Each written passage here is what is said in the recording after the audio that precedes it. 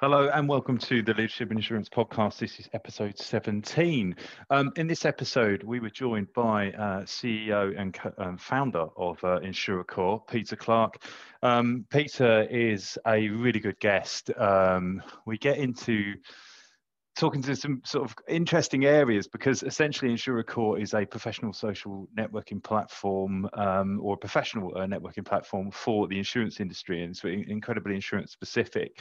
Obviously networking is a key part of what I do in my role in recruitment, so it's an area that kind of I had some interesting opinions on, and it's very nuanced towards the insurance business and challenges some of the status quos and some of the kind of cultural elements of what it is to work in the insurance market. The interconnectivity, the collaboration, and particularly, with respect to Lloyd's and the subscription market. So, really good conversation, and Peter's a really great guy. He was very brave when he started his business, and we find out how he funded his business. And I've got a lot of respect and time for anyone that starts a business, but particularly for someone that takes a leap very early. When he was on that progression trail. Starting a business when you've just been promoted is a story I want to hear. So it's a great conversation. Peter's a good guest. Hope you enjoy episode 17 of the Leadership and Insurance Podcast.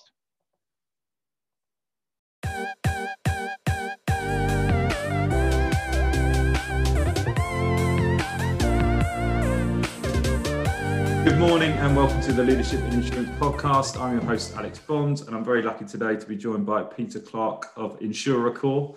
And I said that correctly because I've been saying Insurercore for about for about a month in my head. You're not the only one. No. So I'm glad I did that right, because I actually got one wrong the other day with some lovely guys from Tortuna AI, and I recorded it wrong and couldn't change it. So I'm glad we got that out of the way.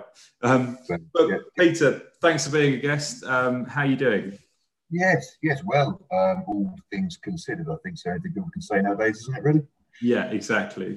So it'd be really useful if you could give the listeners an idea of what Insurercore is and does, and kick things off for us. Of course, no problem. So Insurercore really is there to help brokers and underwriters communicate digitally around risks and risk appetite. So underwriters upload what they do, how they do it, who they want to get business from, and then brokers can come on, search and identify carrier markets for their risks. Really, we're trying to help the market build relationships offline. And obviously, as much as it is a face-to-face networking business, the way in which we actually create relationships generally relies on personal networks and going on the pub and, that guy, can you introduce me to him? And it's very long-winded. And as much as I believe face-to-face is very much needed for the discussion of the risks itself and through the placement process, just knowing who to contact shouldn't have to require you to go out, meet people face-to-face, ask them what they do. Can you help out? No, if you can't help out, do you know someone who can? You want to start your conversation off just with the person that can do what you need them to do, and then take the face from there and make sure all that face-to-face time is really valuable. Yeah, perfect. You're very practiced at that. It's a very succinct version of it. Is it fair to call it a kind of a social network platform of some degree, or? Well, it is a social network, but it's a professional networking platform. We're far more like your LinkedIn than we are like your Facebooks and the like. But again, we do distinguish ourselves somewhat from them. We are industry focused. We only allow insurers and brokers or specific industry bodies such as BIBA, MJA, etc. onto the platform. So that you're not going to come onto our platform and be bombarded by, let's say, recruitment or other providers who maybe dominate the other media channels. So really, when you log onto Insurercore, you are seeing a news feed, but that feed is coming from the underwriters you work with, the peers in your market, your other colleagues. And what we really found is obviously your LinkedIn feed, the way in which LinkedIn rank content and push content towards you is not necessarily the best thing for you. It's the best thing maybe for LinkedIn and their thought leaders and the people who are making money out of the back. But for a broker who really just wants to see what their underwriters are doing, what they're updating, where they're moving to, and what's going on really in their market, it's very difficult to cut through the noise on LinkedIn. So that's the way we distinguish ourselves. And also, obviously, as much as we want to help people connect, we know that insurance, you don't necessarily want to get business from everybody. A lot of people have, They have their TOBA agreements. They can only work with certain groups of people. You know, if you're in Lloyd, you can only work with brokers. And so we have made it so you can very quickly go, right, that I want to network but with this group, not necessarily the wider Insurercore network as well. So it's very, very targeted, very specific networking, specifically for insurance. Yeah, brilliant. I mean, I think it was predicted. I love watching Gary Vaynerchuk. I don't know if you've ever. I do, yes. Yeah. I thought you might do, but he's been predicting for a long time that you know, the social networking sites have just got too big. So the natural progression of that is smaller, specialized kind of networking spaces for things like insurance. There is actually one. Yeah, you could argue that there's actually one for recruitment as well, which follows a similar kind of purpose. Because I mean, one of the challenges with LinkedIn is that's how it makes its money. You know, recruiters are the people paying. I'd blush telling you how much you have to pay for the full access, but we researched their pricing model. Yeah, well, there we go. Right, it's you could buy a reasonable second-hand car for the price of it yearly, right? And it's a good tool, it's effective, but it does mean that their pricing kind of mechanism makes it less palatable for people that are not looking for a new job or not looking to hire in that marketplace. Obviously, you know, the networking's got better, there's better quality. I'm a big proponent of, you really won't hear from me unless I think I've got something useful to tell you. But it actually comes back to your point. That useful to tell you is by understanding my clients, understanding their appetite, and only talking to them about things that fit that. But I can only find that out by speaking to them face to face. So you're cutting that out for the broking and underwriting community. Well, you're cutting out. Enhancing, we like to think, you know, we're that sort of follow-up. You know, if you do go to a conference, you do get a number of contacts there. You know, you can come onto Insurercore, add them as contacts in Insurercore, look at their profiles, see what class of business they do, filter them down, put them into what we call contact groups. And from those contact groups, you can then send out targeted follow-up messaging, whether it is your latest key facts, whether it is that, hi there, lovely to have met you. But it just gives you that continuous engagement. You know, obviously going forward, back in the day, the great thing about London, you can walk down the street, oh, all right, Dan, haven't seen you in a while, wanted to talk to you about that type thing. Now, obviously, we do believe that's going to come back, and obviously, fingers crossed, you know, I'm a big propagator of London market and what that brings. But at the same time, I don't think we're going to get the same. You know, with the increase in remote working, there will be the socials, but it's not going to be on that everyday type of thing. So this just really allows you to go on, you know, every day, see what Dan's up to a little bit. You know, Dan's your main underwriter. Maybe engage with some of your stuff so he sort of knows that you're still listening and you're still engaging.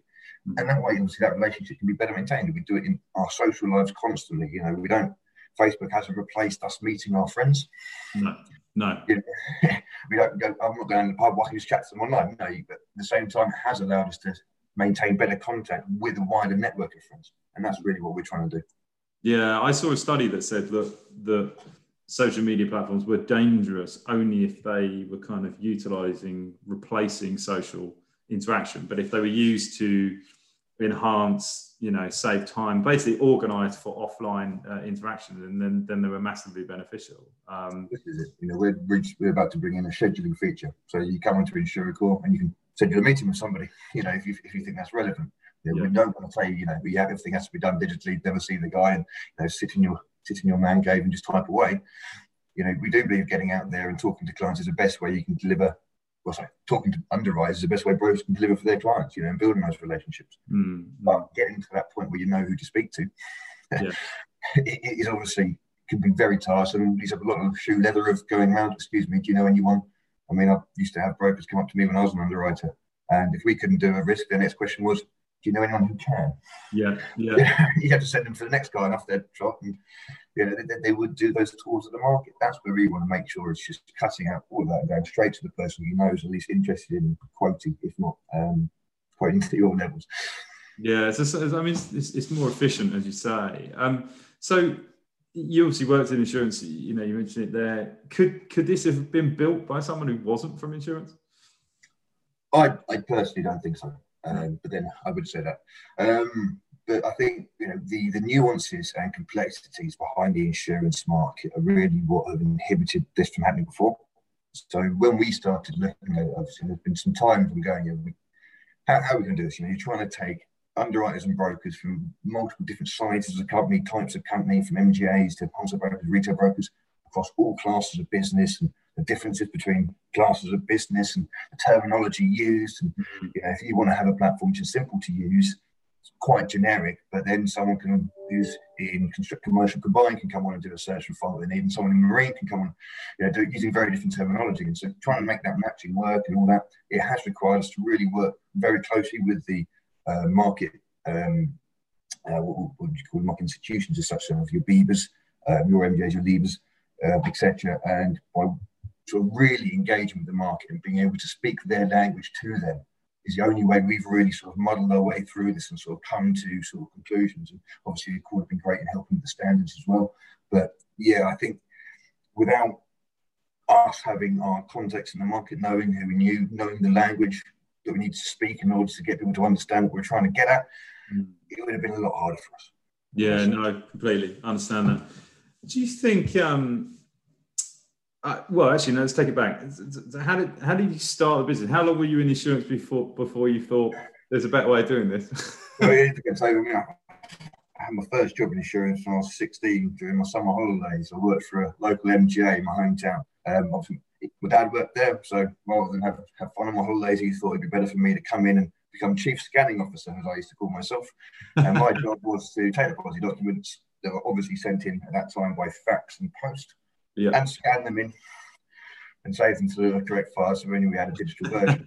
So, from the off of my sort of career in insurance, I sort of saw the, let's say, archaicness with which some practices were being performed, and literally my job all day, every day at a scanner, and you feel, as a young guy, why are they faxing? Why do you have to get this by post?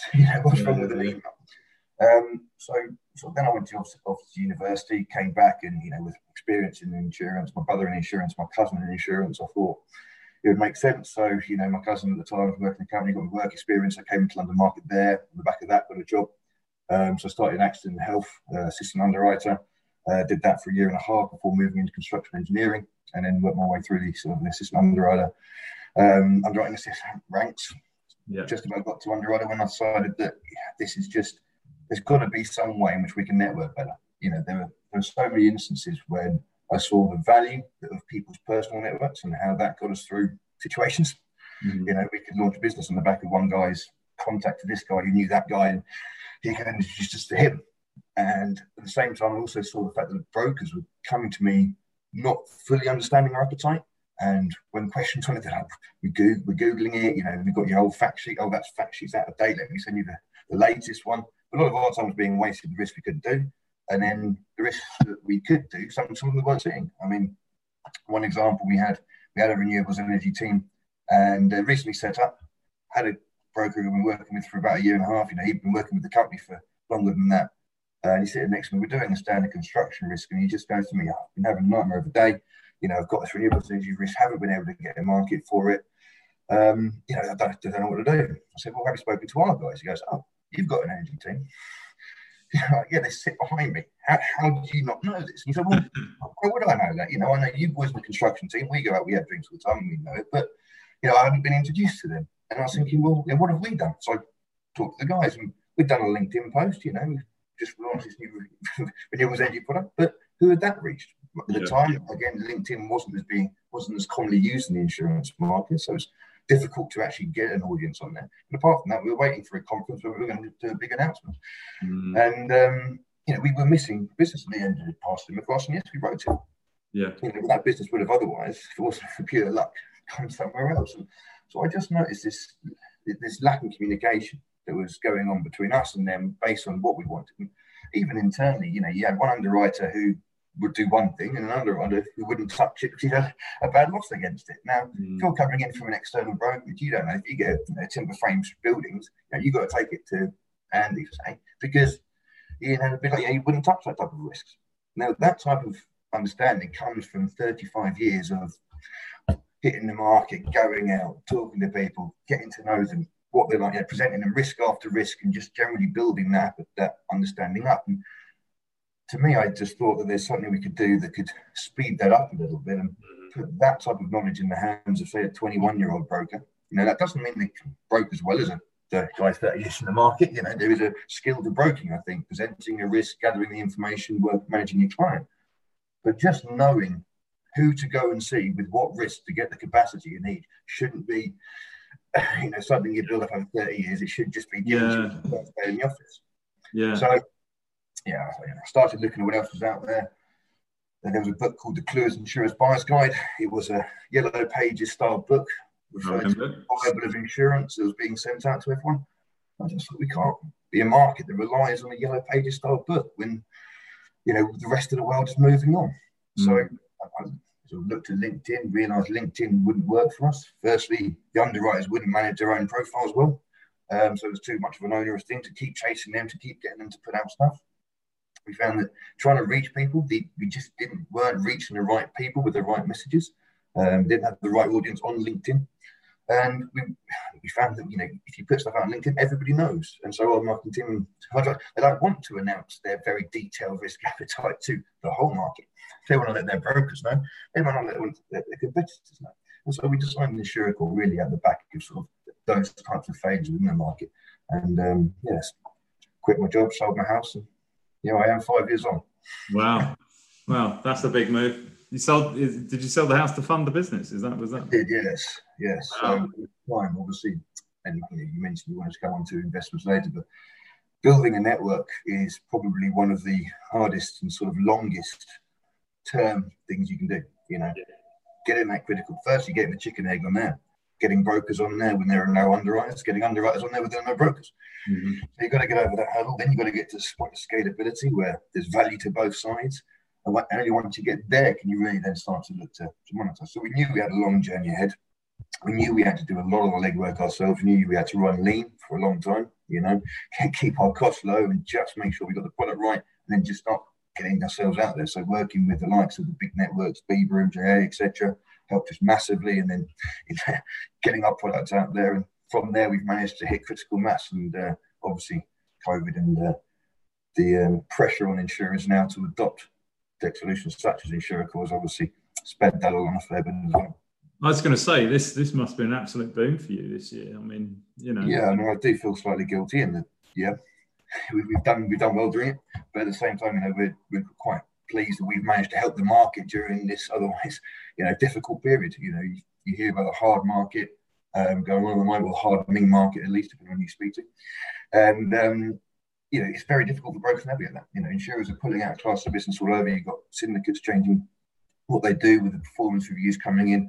MGA is launching or having the capacity withdrawn. Mm-hmm. Now, that's fine, as we were saying before. If you are in the mix, you know, you're seeing your friends regularly, keeping, you know, your fingers on that sort of pulse. But how can you do that now in lockdown? So we have been able to provide brokers with that sort of alternative, right? You've had your capacity pulled here. Is there an alternative market over here? And bits and pieces like that. So yeah, although sort of like you say, you always feel guilty when you're doing well when everybody else is suffering. You know, we're glad that we've been able to sort of be in this position to help. Yeah, I mean, no, I appreciate that. You never want to be the person that profits out of the difficult circumstances. But you know, the nature of the beast is. I was watching a thing that said yesterday that the retail, online retail, has basically grown 1% a year since kind of its adoption, and in this year, it's gone up 27% against, you know, and so you've had a decade's worth of growth in 1 year.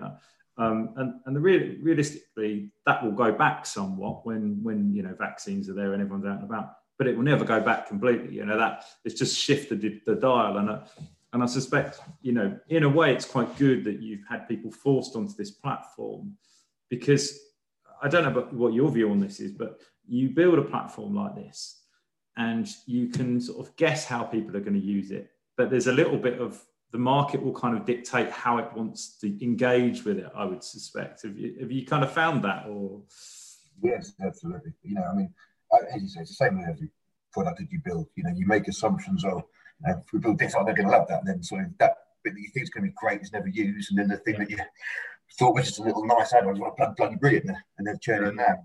So yeah, we're definitely seeing that, and we're adjusting the platform constantly. You know, we have a very sort of short release time in between releases, just so we can, you know, keep updating it, keep make sure we're promoting the products and features that our clients are using, and the ones that aren't, we're just sort of looking at, do we need them? If not, we change them to make them work better.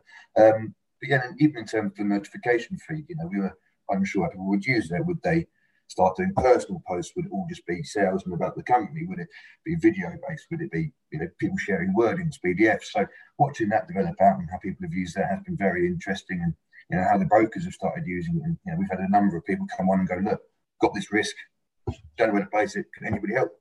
And then you've had 3 or 4 people come back on, and that's the type of community help you want to build in there. I see the post quite often on LinkedIn, but there's a broker posting that you can't find a market for a risk on LinkedIn. Maybe it's a bit public. So that's where we really want these to come in, sort of very niche forums, very targeted audiences. That the people you're speaking to probably can help, or at least maybe know someone who can. So yeah, it has been interesting to see that grow. And I have no doubt it'll change again. Yeah, we'll come on. What I like about it is this is democratization of it, of the market, because one of the challenges is, you touched on at the start that your cousins in insurance, families in insurance, and, I happened into the insurance market, as most people do, because there happened to be a really big RSA office in my hometown, and they did an open day, and I turned up and was none the wiser. If it hadn't been for that, I wouldn't have known anything about it. But then you get into the market and you're like, oh, my dad works in insurance and my brother works in insurance. And it's, I like that about it. That's a positive about it from a community aspect, but from a kind of opportunities perspective, because it's a great industry to work in, that's not great. So anything that moves it towards sort of being democratized and not cronyism or kind of, even down to your clients getting the best, getting the best price for their risk or getting the best coverage for their risk, that you don't really want to rely on your broker's 5 greatest drinking buddies to get the best price. Yeah. That does tend to be the way it goes. And I think, people do underestimate it's the value of the network, So, my first day in the market, I was taken out by my cousin who's only had 4 years experience in the market. My brother joined us. He already had 5-6 years experience in the market. They're bringing a few of their colleagues along. So almost my first day, I sort of started to build my network and started to grow that out. And that did result in me getting business from those guys. They were brokers. I was an underwriter at the time. And so that network benefited my career, and it did give me a leg up. And I do believe that benefited me over people who maybe didn't have the same family connections as such. So that the power of that network was really what helped me set up Insurercore. This should be available to everyone. Everyone should know who to speak to, how to speak to them. I had an underwriter next to me. Obviously older than me, more experienced than me, probably better underwriter than me. But people would come to me because they knew me, because I was out and about and all that.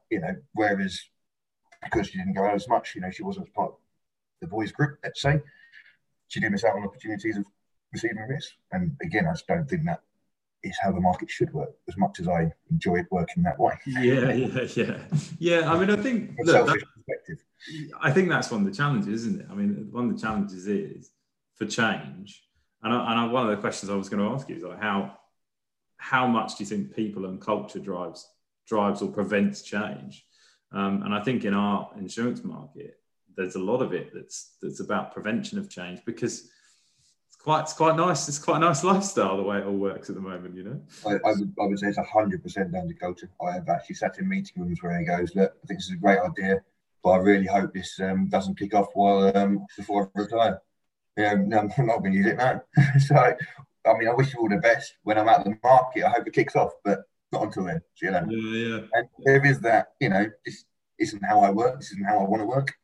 And I absolutely understand that you've been doing a job for 30 years one way, well, not one way, but, you've moved on in that time.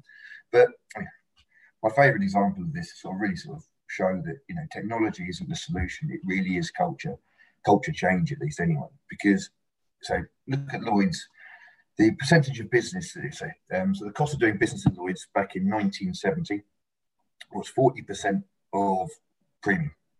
Now you fast forward to 2017, right, and it was 39%. In that time, you've had the invention or the proliferation of the internet, the personal computer, the iPhone, tablet, huge leaps in technology that, in the rest of our life completely changed how we work. And yet that saved 1% of your insurance premium. Yeah. Now if we're really looking to cut costs in this market, technology, I mean, No one's going to invent something better than the internet, are they? Or a personal computer. I can't see some insurtech coming out with an iPhone that could revolutionise what we do in that way. And yet, where are we going to see the cost savings coming from? It has to be a change in culture there, because that's the only thing that hasn't changed in that time and has kept those costs high. Mm-hmm. So yeah, that's my sort of 50 cent on it. No, I completely agree. And you know, I work in a market. It's very similar to broking. You know, at the end of the day, I'm the piece in between people who want to hire and people who want jobs, or you know, or the best talent. And there's definitely a part of me that rebels against certain kind of technology. Just natural. But you have to take a step back and go, okay, which ones of these are actually going to help me do my job better? And the way I look at it is that if you're taking the wasted time away, you can concentrate on things that add value. And if you're concentrating on the bits that add value, yeah, maybe it's some more complex risks where you have to have a face-to-face meeting and you have to kind of, you know, get involved. And it's just taking away the kind of schlepping around the market for some pretty kind of vanilla risk that can just be placed, you know, pretty easily. So yeah, I'm totally on board, but I totally understand if you've spent 30 years just having a really nice, comfortable life. Or I don't even. That's probably unreasonable. Money, you're doing your job well. You know, it is. Has been a profitable business. I mean, in recent years, might be a bit of a blemish, but these guys have been doing the job well for many years. And you know, when there's no burning platform, why change? You know, if you're not doing anything wrong, you know, I mean, obviously.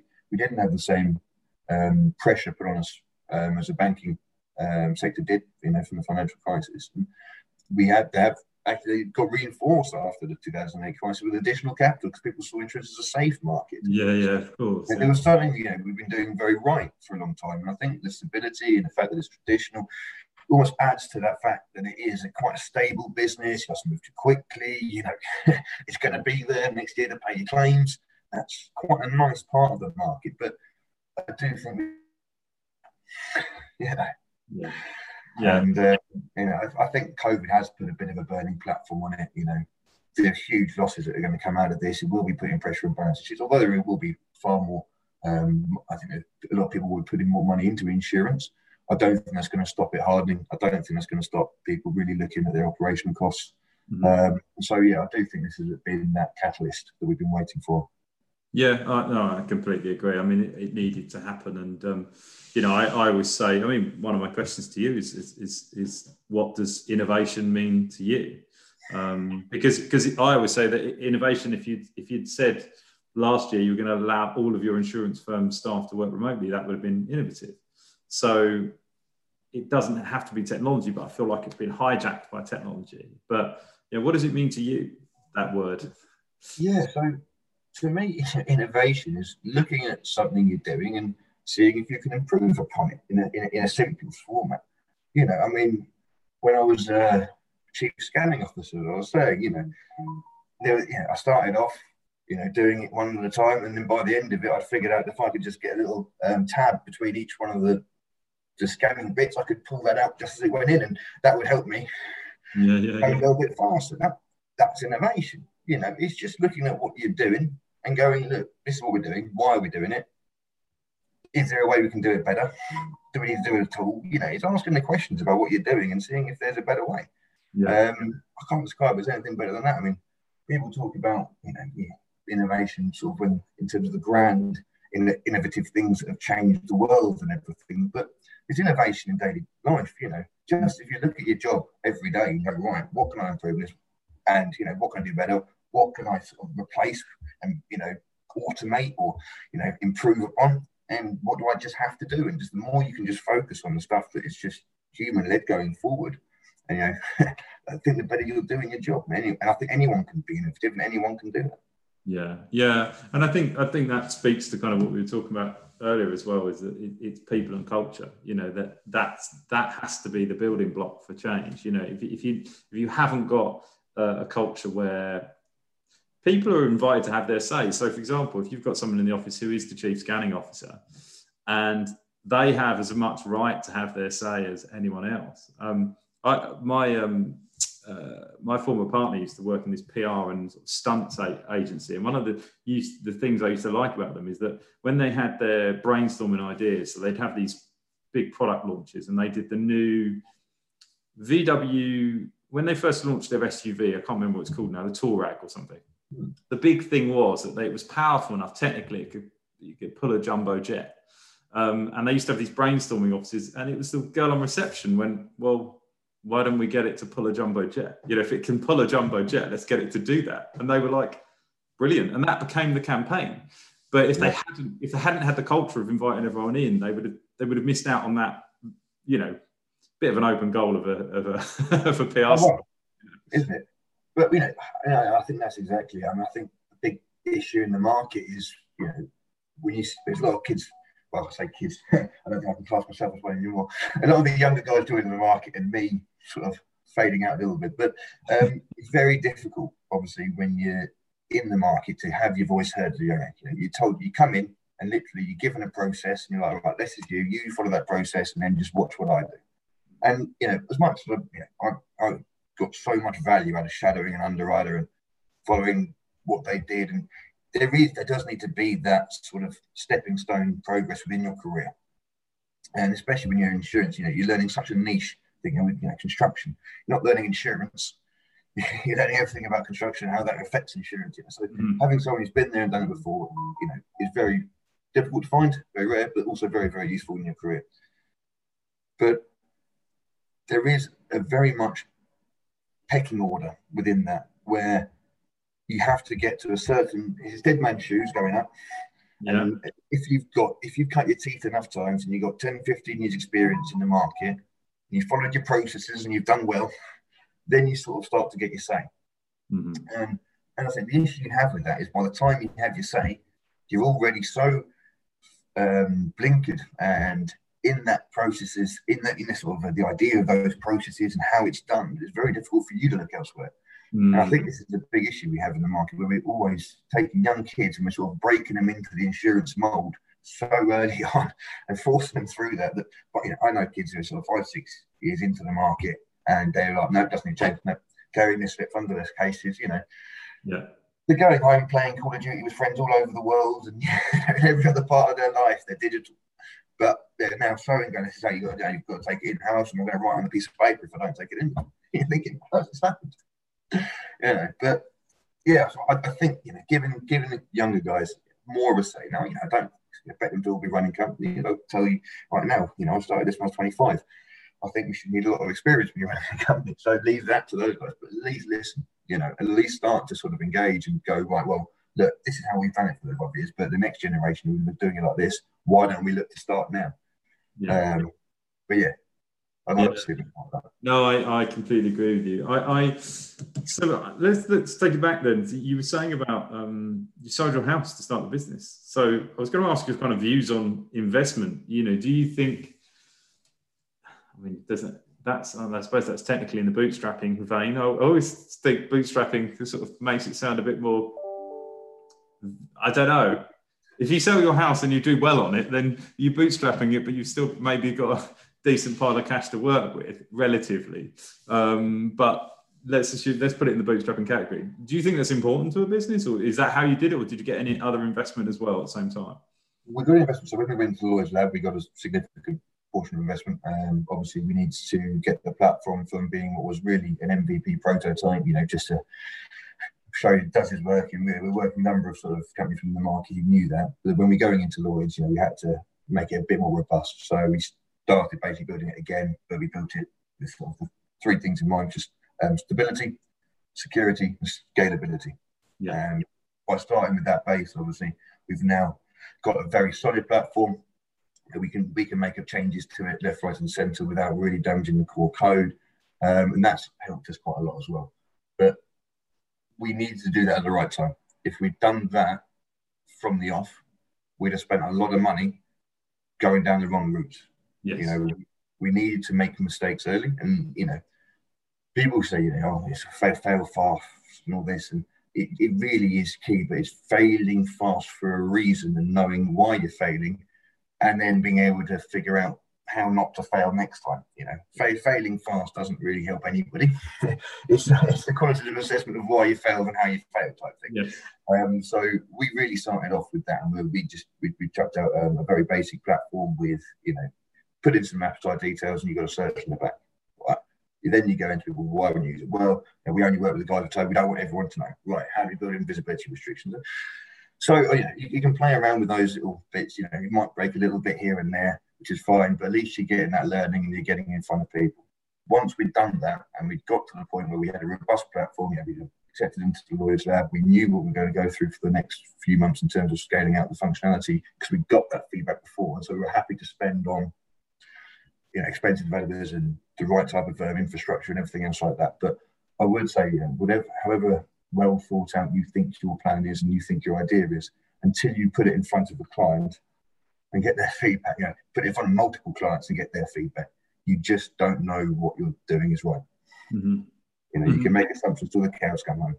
Our theory was just get something in front of people, get them looking at it, get that feedback, and then once we believed that we knew at least the core was right, build that, and then obviously we can then start plugging things in and growing out in different segments as led by the users coming on.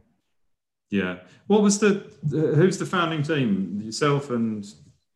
The founding team was founded myself, and then I had my actually ex-colleague come join me, Sam Carey. So he's been with me from pretty much the off. I think about 8 months into the journey. At the time, we were in terms of development, we've done a number of things. We had one guy who was building it for us. We then parted ways with him to go to another company, which was over in India, which worked quicker. But then we decided we wanted a base over in the UK, so we brought it back over here. So the dev team we've always kept external until really we got the big investment. It just meant we gave us the flexibility to get rid and everything else like that when we needed to, as we needed to. And it also meant we didn't have to spend all that time building the infrastructure, figuring out how to train dev, build them up, make sure the infrastructure is right, etc. So that's how we started off. Now, obviously, we've brought in a full-time CTO who manages the whole tech stack. We have our own developers, etc. But again, taking all that sort of stress of the development away from the business and just passing it on to someone else allowed us to just spend all of our time in front of clients. And that, I think, was what we needed to be doing. Mm-hmm.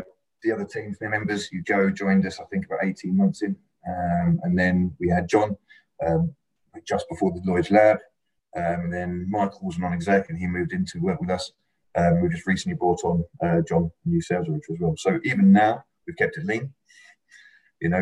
We haven't felt the need to push too much yet because, again, we are still learning. We've got the most of the UK market at least engaged with the platform at the moment, but to scale this out again, we don't need to do much apart from listen. Yeah. That's really how we see it. And one of the questions I ask people is like, should all change be driven by the customer? No. No, no, I agree. As Henry before, if you asked insurers what they wanted from innovation, they'd have said a faster scanner. Yeah, exactly. Yeah, there's a lot of time, people don't know what they don't even know they have problems a lot of the times. Now, I know that could be quite an arrogant thing to say, but a lot of the time, as I say, these blinkers are on, you've been doing it for so long, you don't know what else is out there. You don't know this technology is possible, really. So, sometimes you do just have to come in and just go, look, we've done this, and they'll go, I wouldn't do this, and you go, well, that could work. And then they start dreaming and they start seeing the bigger picture, but you've got to lead them there. Generally, when someone looks at a platform, it's like yes or no, right? They'll look at it and go, will this work for me, yes or no?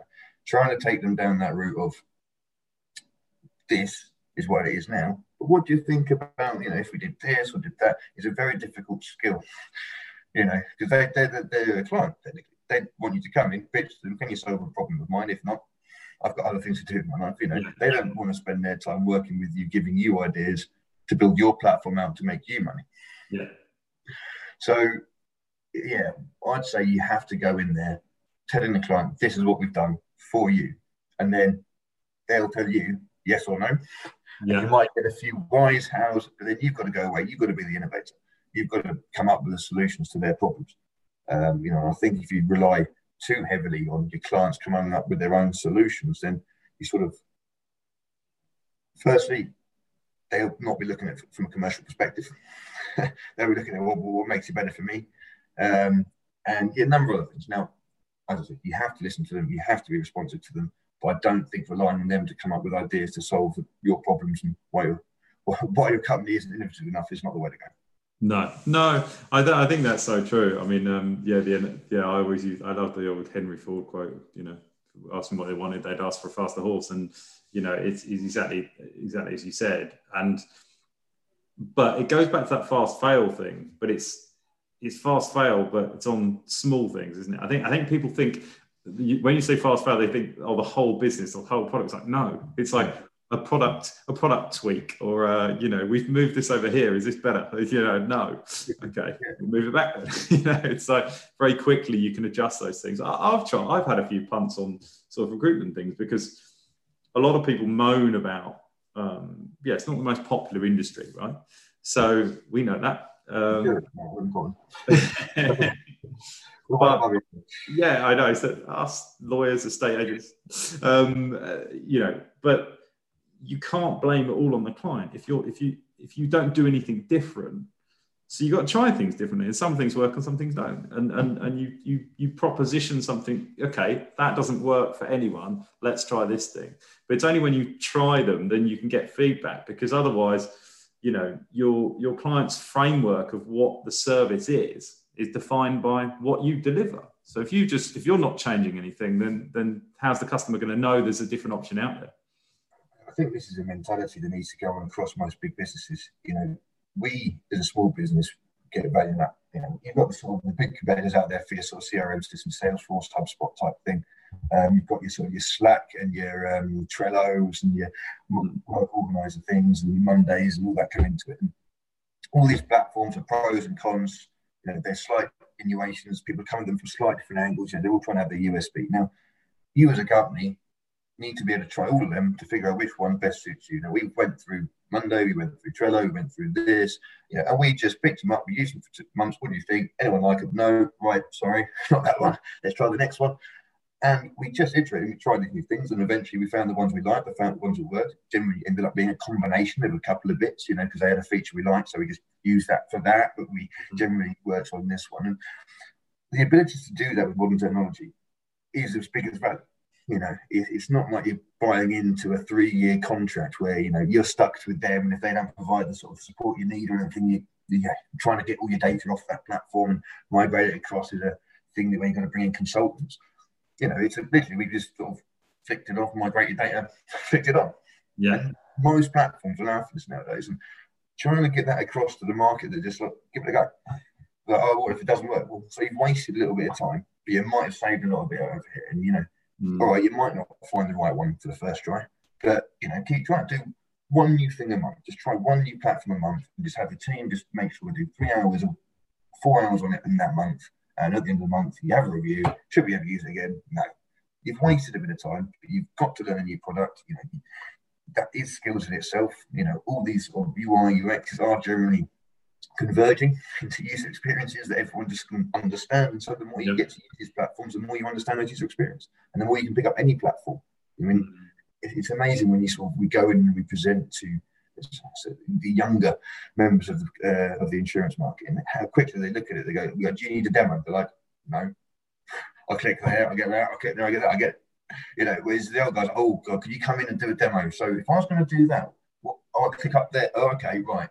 You're thinking, how can it be so intuitive and understood for others, but others just look at it and go, right, where do I go here? Yeah. So I think the more everyone engages with any type of platform, the more they're going to become tech savvy, the more they're going to pick up other platforms and understand the UI, UX. And so personally, the biggest thing I like the market to do is just try things. You know, we offer free trials, so it's no cost. Most companies do that now. Most SaaS companies offer you free trials. Jump on, put some data in there, do it for a small team maybe, or try it there. Get 5 of your guys to do it. See what happens. But if you don't, then you are going to be stuck doing the same things because you're too scared to even try one, because you feel one's too much of a commitment. And I mean, we all know what people are like with commitment phobia and technology. I know. It's so funny because I've just been through the process of just reviewing, a bit like you said. Like I've had the same CRM system for a year now. Not It's all right. I'm not that happy with it. I don't think it's making my life easier. It's just doing its thing. So I started looking at other products. Better than having a little back book, I can tell you. So it's well, exactly. But the thing that I found frustrating when going out to market was the amount of people that wanted to charge me I buy the product, and they'd all give me a trial, or at least a demo. But they wanted me to buy the product, and then they wanted me to pay someone to train me on it. And my thing is that if your product's not intuitive, when I've been doing this job for 15 years, if I can't work out how to use it, it's not very good. Yes and no. I'll caveat that by saying, well, look, LinkedIn, we can all jump on and use. Yeah. Right? Anyone can use it. Do you know how to use LinkedIn to best get your posts seen, to make sure you're engaging with the right audience, to make sure you're giving the right message to people? There's a lot that goes into using LinkedIn well, as opposed to using LinkedIn. So we all go on LinkedIn training, wouldn't we? Yeah, of course. We only need to know how to use the platform. Yeah.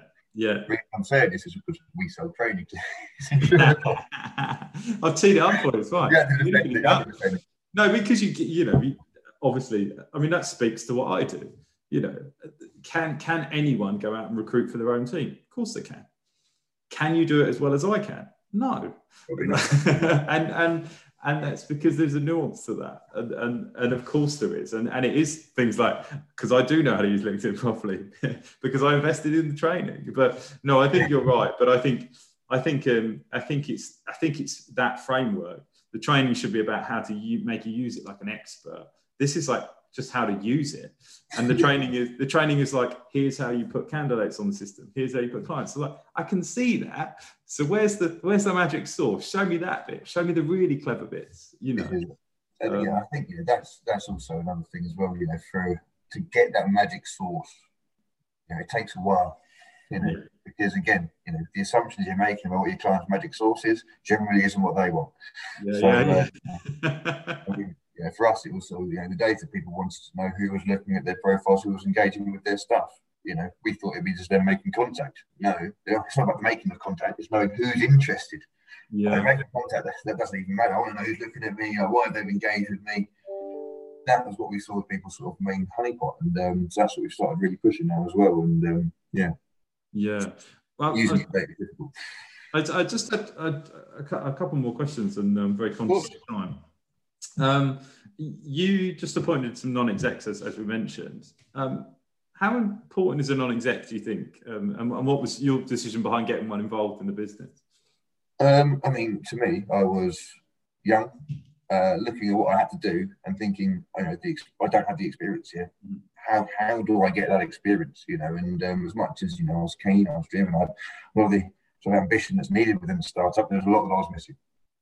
So I really went out and I looked for people who could help fill those gaps in my knowledge, that had gone through building companies, setting up companies, or just really knew the market better than I did and the new technology better than I did, who could help me through those holes and make sure that, obviously, when you first start a company, I think, you're full of excitement, you're full of bubble, and then once you've just gone smashing through 5 or 6 hurdles and brick walls, you realise that there's probably a better way to jump over these hurdles if you saw them coming up.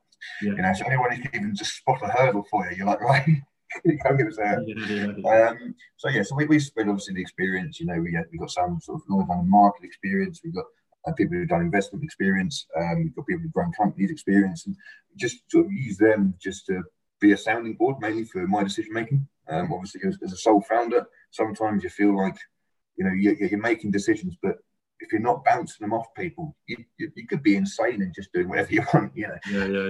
Someone just pitch those questions to and bounce them off, who have been there, who understand the nuances, but also understand your company to the level of detail. Obviously, there's a lot going on within an organisation. Having a few people that understand it broadly across all areas is also very, very important as well. They can then sort of pull things together and go, look, why are you doing that over there if that's going on over here? And sort of looking down on it. Whereas also the rest of my staff, they're in their, not silos, but they're in their roles. And so for them, they get very focused on that. So there's that. Helping with investment as well, introduction to investors is a big part of what a board brings. They've got context.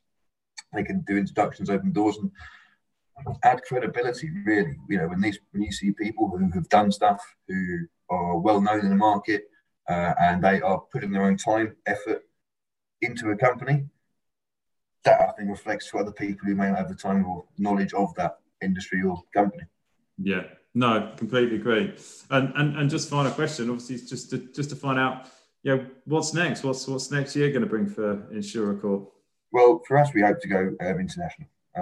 Really, that's been our drive. So we've been working very hard in the UK. We've got over 1,400 UK brokers, about 80, 90 MGAs, wholesale brokers, advertising products. We want to go more into the international, bringing business from across the world. Now it's all well and good introducing people locally in the UK, but again, as we said, it's a very connected market. We do network a lot. We have a lot of relationships already built. But let's say we go to, your Hong Kongs, the Singapores of the world, or even Australia as an emerging market. We could go to the US, and you then start to go there. England is renowned for its Lloyd's London markets, particularly for its insurance capacity, its insurance underwriting. If we can start to sell that digitally, so a broker in Peru picks up a mining risk, he comes on, he can instantly find a Lloyd's broker that can take him into numerous markets for him, and the chain's off, and off they go. There's no him going into his big city to find a market that gets passed to the US and gets past it. There's that compound brokerage gets onto that chain there. If we can start to direct business directly from sourcing broker into London market broker or Lloyd's broker directly to insurers they need, that's when we can really start to see London market grow again. And I think we have been losing ground on recently emerged markets, and I'd like to help sort of England compete in that space, and by driving this sort of adoption of digital and opening up a digital shop window, really, for the London market. That is a lovely sentence to end on. So we're gonna take advantage of that and end on that. But Peter, thank you so much for being a guest. I really enjoyed that. And thanks for having me on. Yeah, it's one of those lovely kind of I love having people on when they've got such a clear and obvious product that you kind of go, why has this taken so long to come to fruition? But I know it's been long in the making, but now it's up and running. It's really exciting to see. So I wish you all the best, and obviously we'll stay in touch. Look forward to it, Alex. Thanks, Peter. Cheers. Take care.